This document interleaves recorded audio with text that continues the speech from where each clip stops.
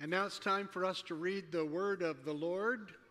This reading is from the book of 2 Kings, and it tells that story that Leah was talking about, that passing of the mantle, the baton. Starting with verse 5. The company of the prophets at Jericho went up to Elisha and asked him, "Do you know that the Lord is going to take your master from you today?" "Yes, I know," he replied, "so be quiet." Then Elijah said to him, "Stay here. The Lord has sent me to the Jordan."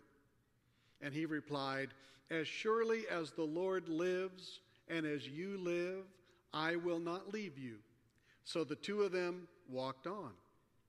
50 men from the company of the prophets went and stood at a distance, facing the place where Elijah and Elisha had stopped at the Jordan.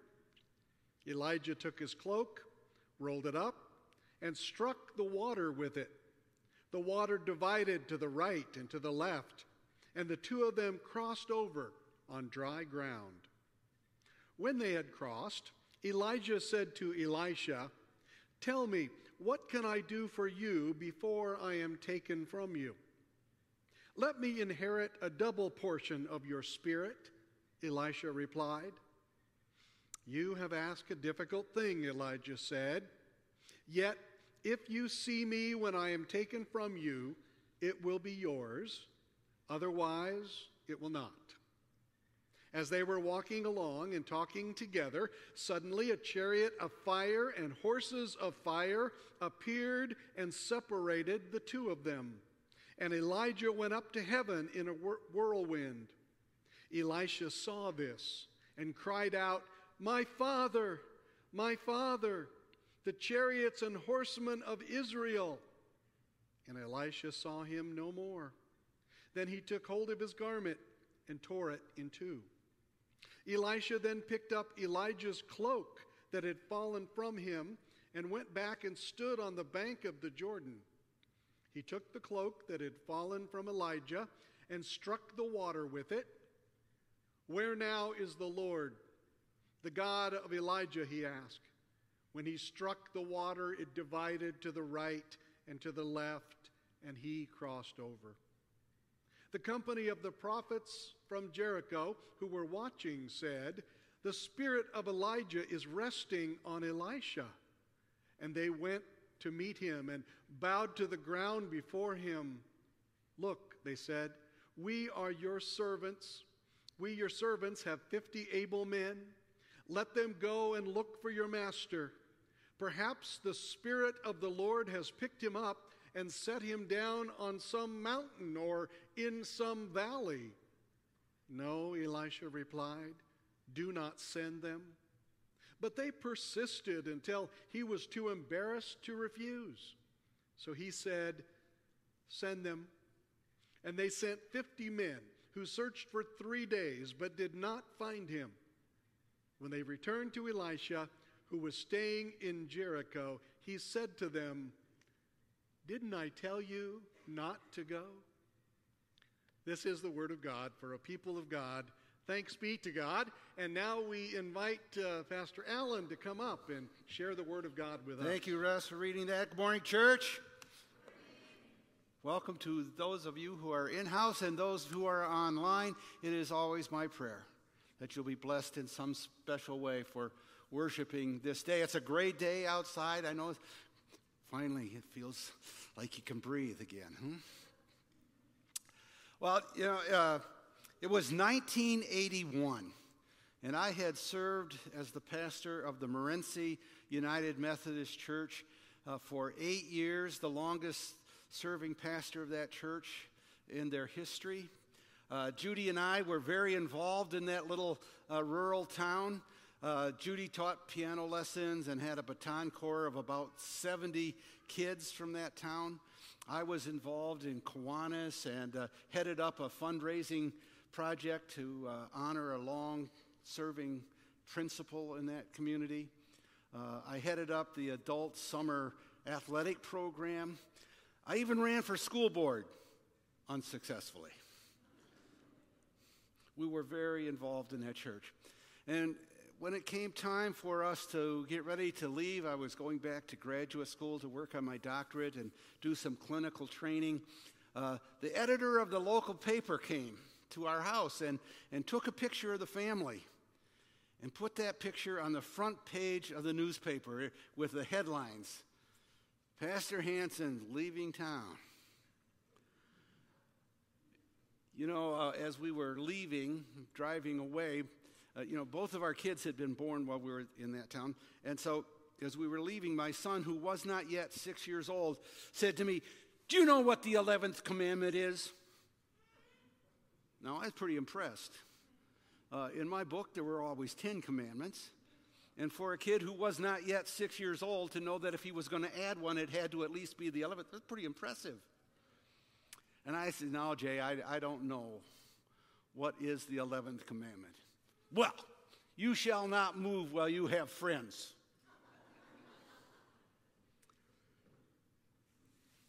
Moving when you have friends is tough. To have friends move is difficult.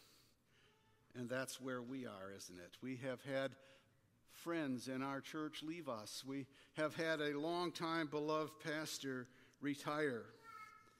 And I've been around long enough to know that when a pastor leaves, there are some who are waving and smiling and saying, "Should have left a long time ago." And then there are others who are waving and crying and saying, "I wish he wasn't going." And you probably couldn't hear the little girl down here say to Leah, I'm going to miss Pastor Steve. Yeah.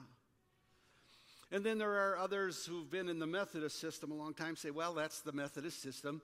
One goes and they'll send somebody else next week. Be different." Maybe you're in one of those groups. As I pondered that transition time that we're in, I couldn't help but think of this story of Elijah and Elisha.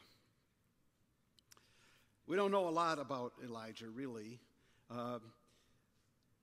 We don't know how the Spirit moved on his life. We don't know how and when in his life he responded to that call to be a messenger of God.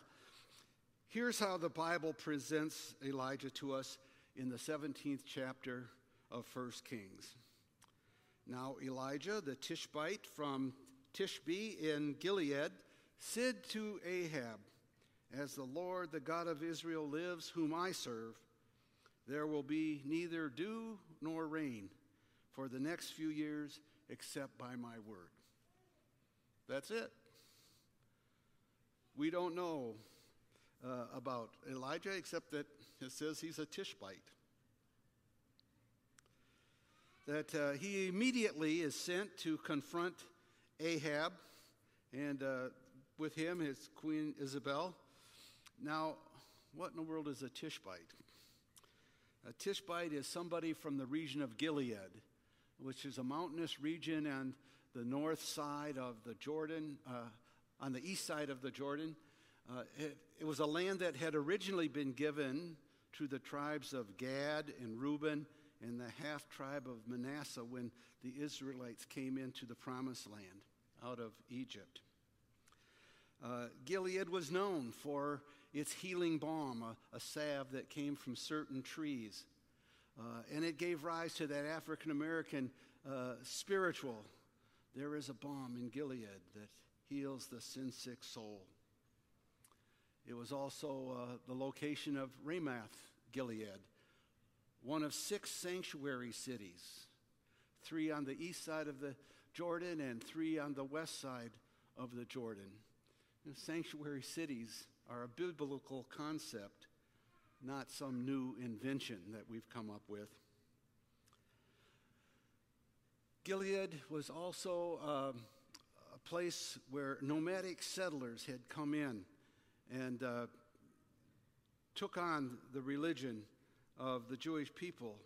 So we don't really know if Elijah was part of the original tribes of Israel or if, in fact, he was one of the nomadic folks who settled there and took on the faith. What we do know is that he was a fierce defender of Yahweh. And in fact, the Tishbite name means thus of settlers. So, maybe he was one of these immigrant folks, if you will. Elijah's name means God is Yahweh. He was a prophet in the northern kingdom of Israel.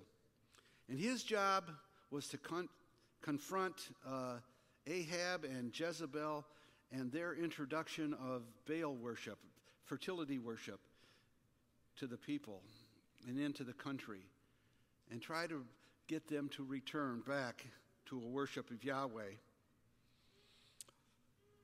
Elijah is credited with performing 8 miracles. So some people identify some others, but 8 is a generally accepted number of miracles that he performed. First of all was producing the drought. Later, he would relieve that and bring back the rain. But during the drought, ravens fed him. And when that stopped, when the food stopped coming, he found a widow of Zarephath, who had very little provisions, but she was willing to share with him. And so he took mercy on him and helped provide her with food. And when one of her sons died, he would raise that son from the dead. On 2 different occasions, soldiers were sent to kill him, and he was able to defeat them. In our scripture, we read how he struck the Jordan River, and it parted, and he crossed across on dry land, sort of like Moses did, the Red Sea, or Joshua did when they entered into the Promised Land. But his greatest miracle happened at Mount Carmel. Do you remember this story? I'm going to ad-lib a little bit here, but he goes to Ahab and Jezebel, and he says, okay, you think the Baal gods are the powerful thing? Let's have it out. Let's have a showdown, if you will.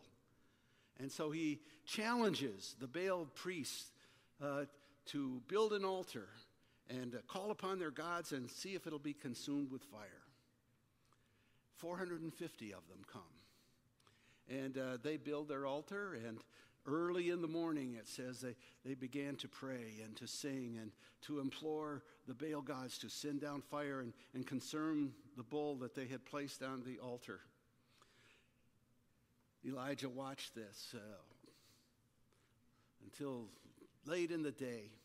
And finally he said, well, maybe your God just isn't paying attention. Can you be a little louder? Get his attention. And so they whooped it up a little bit more. He said, well, maybe he's off doing some other business.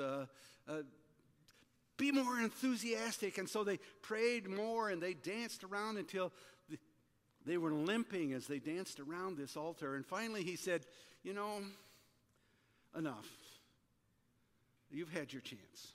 And so he built an altar. He took 12 stones, each stone representing one of the tribes of Israel. And he put wood on top of that. And then he took a bull and he set it on top, the carcass on the top of the altar. And he dug a big trench around this altar that he had built. And then he had 12 large jars of water poured all over this altar until it flowed down and filled this trench around the altar. And then he prayed, Lord God of Abraham and Isaac and Israel, let it be known today that you are God in Israel and that I am your servant, and I have done all of these things at your command. Answer me, Lord, answer me, so that these people will know that you are Lord, or you, Lord, are God, and that you are turning their hearts back again. And then it came, fire from the heavens, and it consumed the bull, and it consumed the wood, and it evaporated all the water that was there. It burned so hot, Scripture says, that the rocks themselves turned to dust. And the people knew that God was Yahweh, and they turned their hearts back. But Ahab and Jezebel, they remained unrepentant. And so Elijah takes the 450 Baal priests and has them killed. Then he realizes what he's done. The queen is angry. The queen has sworn to take his life, and so he runs away to Mount Horeb. And do you remember what happened there? God appeared to him. First came fire and wind, but God wasn't in the fire, and it wasn't in the wind. You know, we often like the flash and the dash and the fancy and the miraculous and the big to find God, don't we? But God came to Elijah in a still, small voice, gave him encouragement, and sent him back to do his work.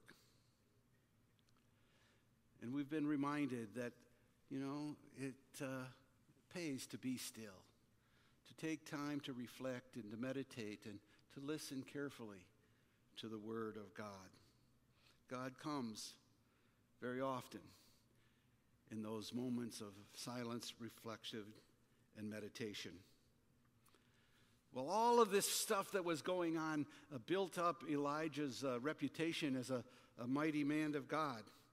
And people in the kingdom tend to focus on his personality and follow his personality. And they missed God or Yahweh's presence and Yahweh's provision.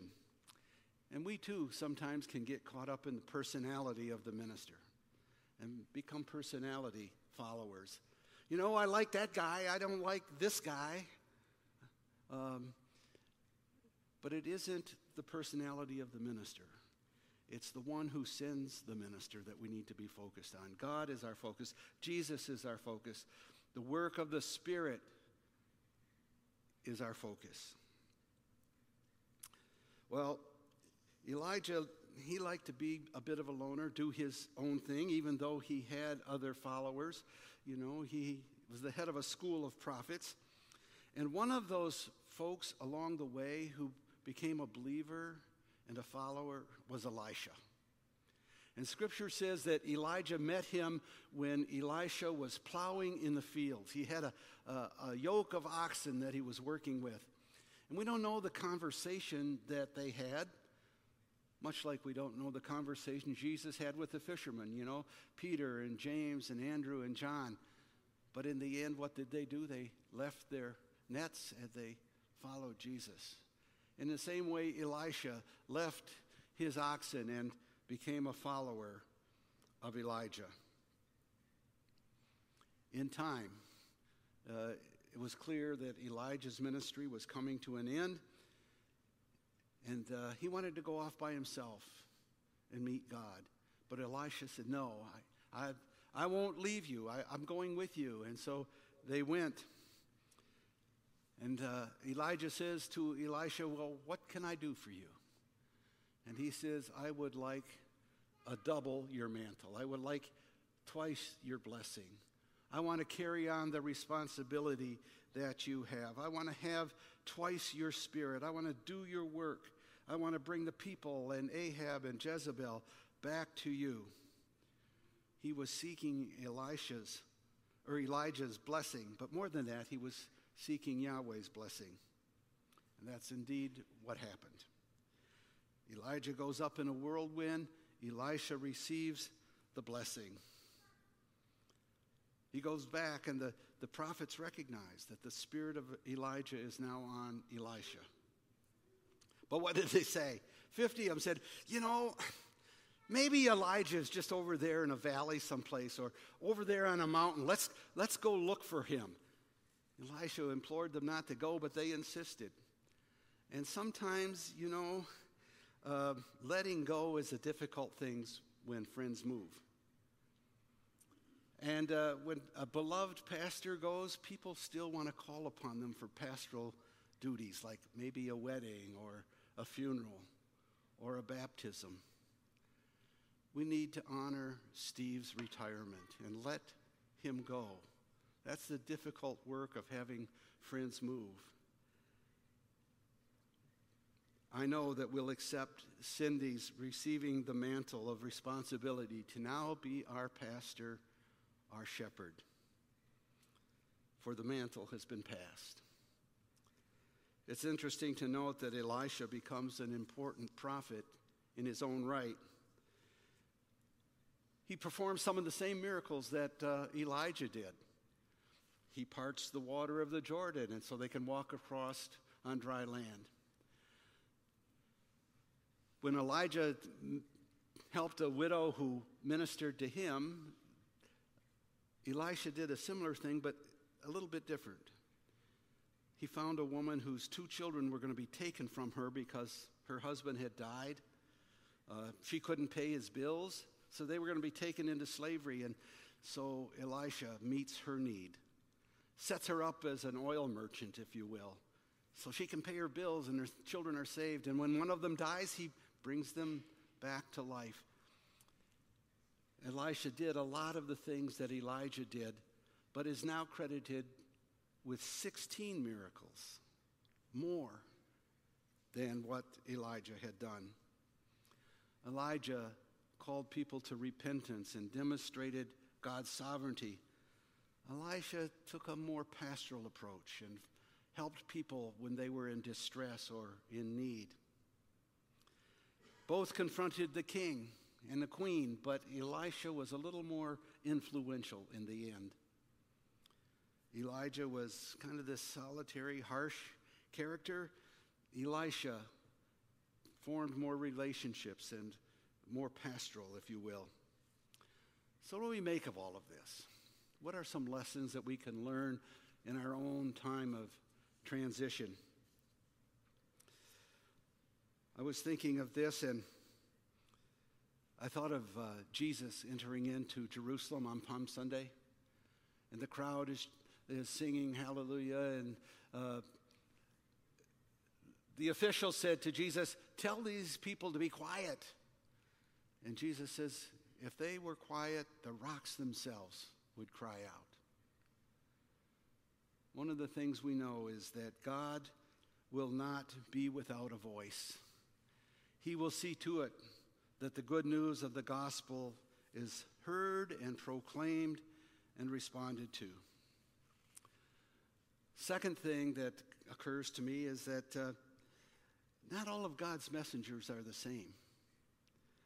They come from different backgrounds. They are equipped differently. They're prepared to minister in different ways. Their voices will be different. What they emphasize about God's word may be different. They will work differently. How they appear will be different. Sometimes the word that comes to us from them will be challenging and uncomfortable. Sometimes it will be encouraging and comforting. Our job is to be open and receptive and to reflect and meditate on the word that God sends to us. Third thing that comes to me as I think about Elijah and Elisha is that they were sent. They were sent to do something. We are a sent people. Jesus doesn't just call us to be believers and to sit comfortably in our pew by ourselves. He calls us and then sends us out with a message. Elijah was sent immediately to Ahab.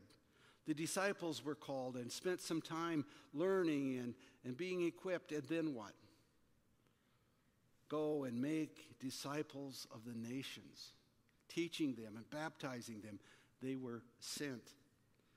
We are a sent people. The church is not meant to be a fortress where we come to sit comfortably.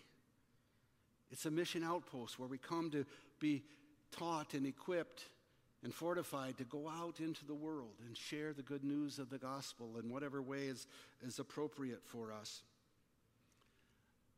We are all messengers of God. To any of you who are young folks here, who are thinking about your future, who are maybe in college preparing for a job, let me ask you a question.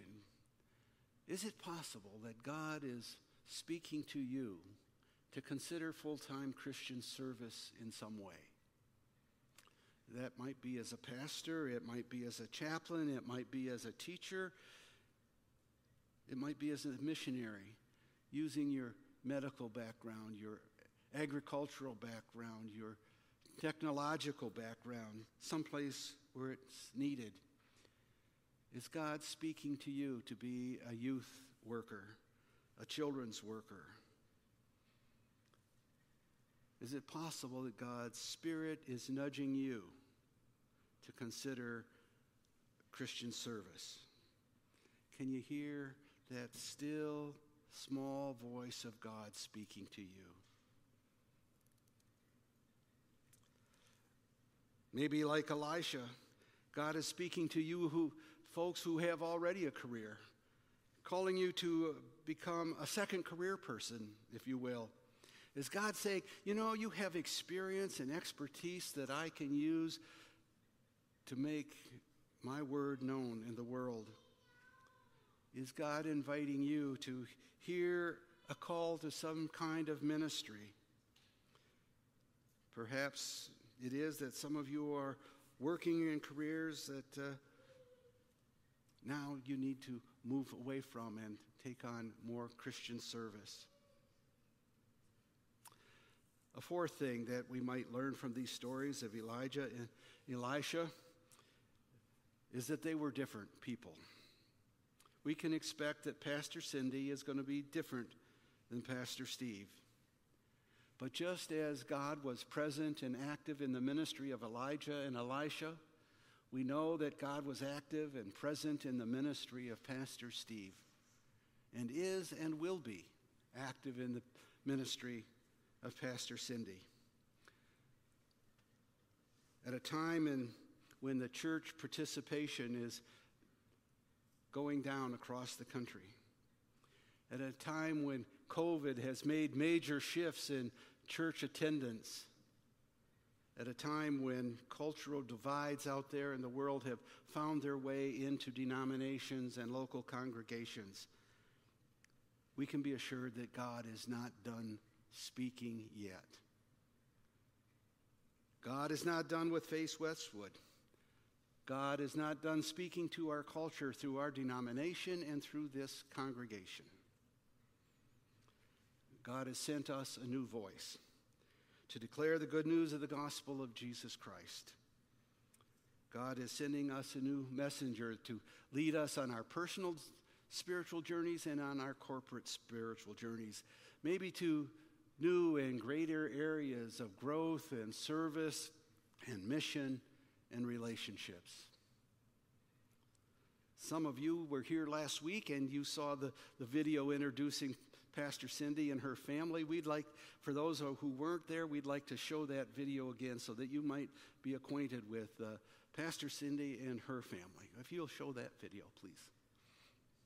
Hi, my name is Cindy Stewart, and I'm going to be serving as the lead pastor of FaithWestwood United Methodist Church, and I wanted to introduce my family to you. Hi, I'm her husband, Clint. Good to meet you. I'm her youngest daughter, Emma. I'm Isabel. And I'm Ryan. And I would like my family to talk about kind of where they're at in life right now. Would you like to start over there on the newlyweds?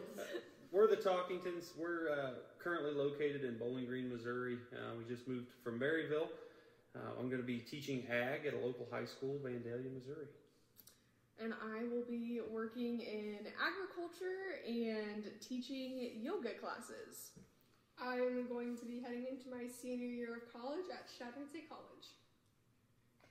And I will continue to farm up in northeast Nebraska and continue to serve two churches as a lay pastor, Calvary United Methodist Church in Fremont and Christ United Methodist Church in Schuyler.